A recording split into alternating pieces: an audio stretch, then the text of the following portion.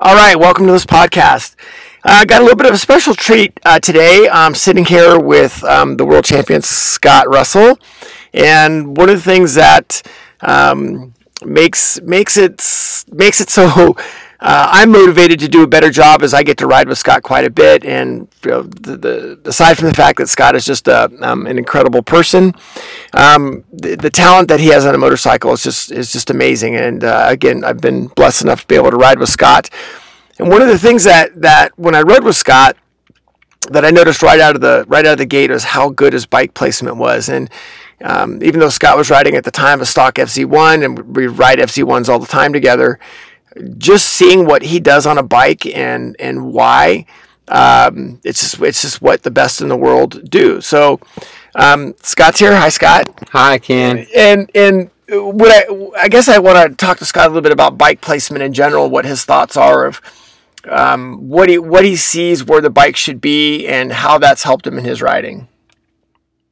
Yeah, basically for me, consistency every lap is key in this sport, and putting your bike in the right place, entering the corner is very important, and obviously, you know, we break the corner down into two areas really, the entrance and the exit, and for me, the entrance to the corner, you know, is so critical because you want to maximize your braking.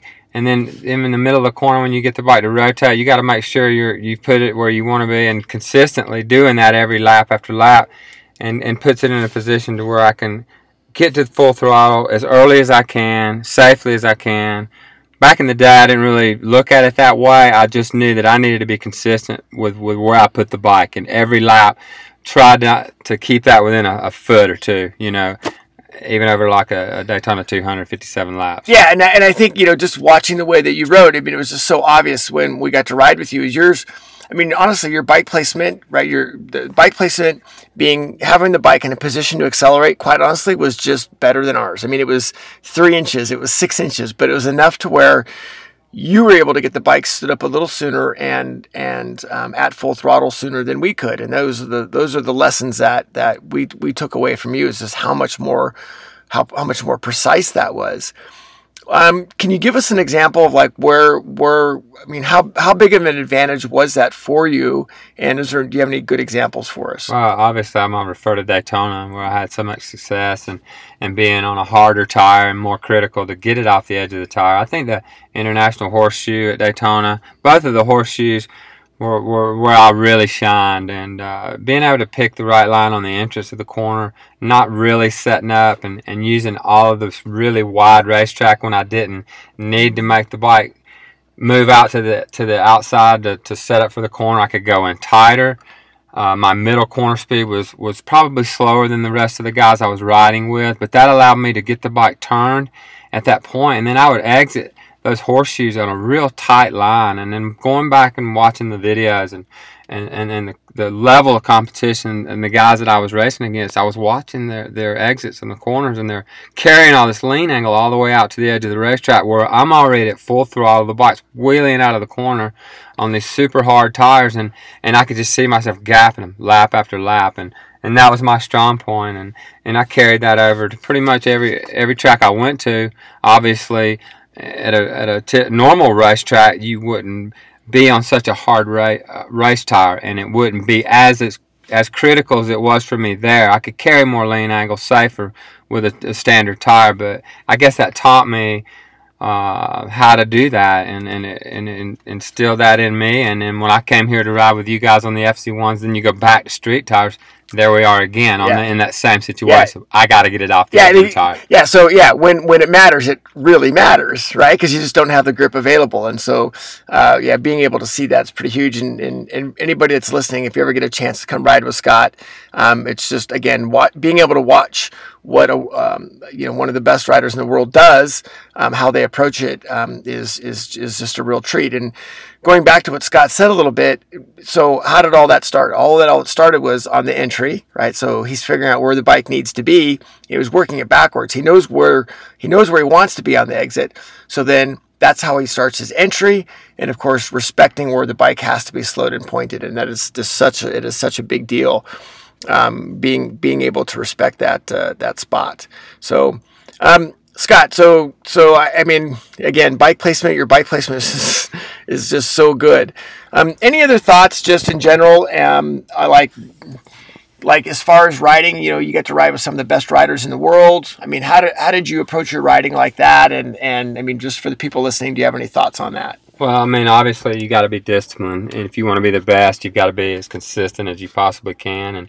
And every session out, you're striving for that perfection, and trying to put the bike in the right place, trying to analyze a corner and how can I make this corner work for me better than the other guys, and that came down to how my bike might be working that day, and against Ducati's different bikes. And so for me, back in those days, I think racing against Fogarty and the guys in Europe, racing against the Ducatis, the big twins, that really made me get the bike pointed early, because I knew they were going to gap me off the corner with the twins, and my bike was strong in the middle and on the top. But so it was even more important for me to make sure that every exit off every corner was the best it could be.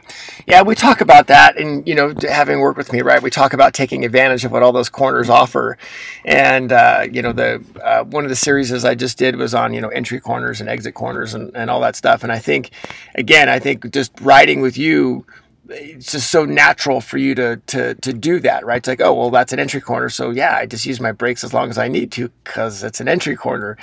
And it's the same thing that you're talking about on the exits, right? So the Ducatis would naturally get off the corner, amazingly well. So you had to take an exit corner and make an even better exit corner in that regard. Yeah. Try to make my straightaway a little bit longer, where I can get to full throttle quicker than they were, because they didn't need to get to full throttle like I did as soon, just to get that kind of drive. So it made me a better rider, and it made me work on my craft, and I had to be as perfect as I could be in those days.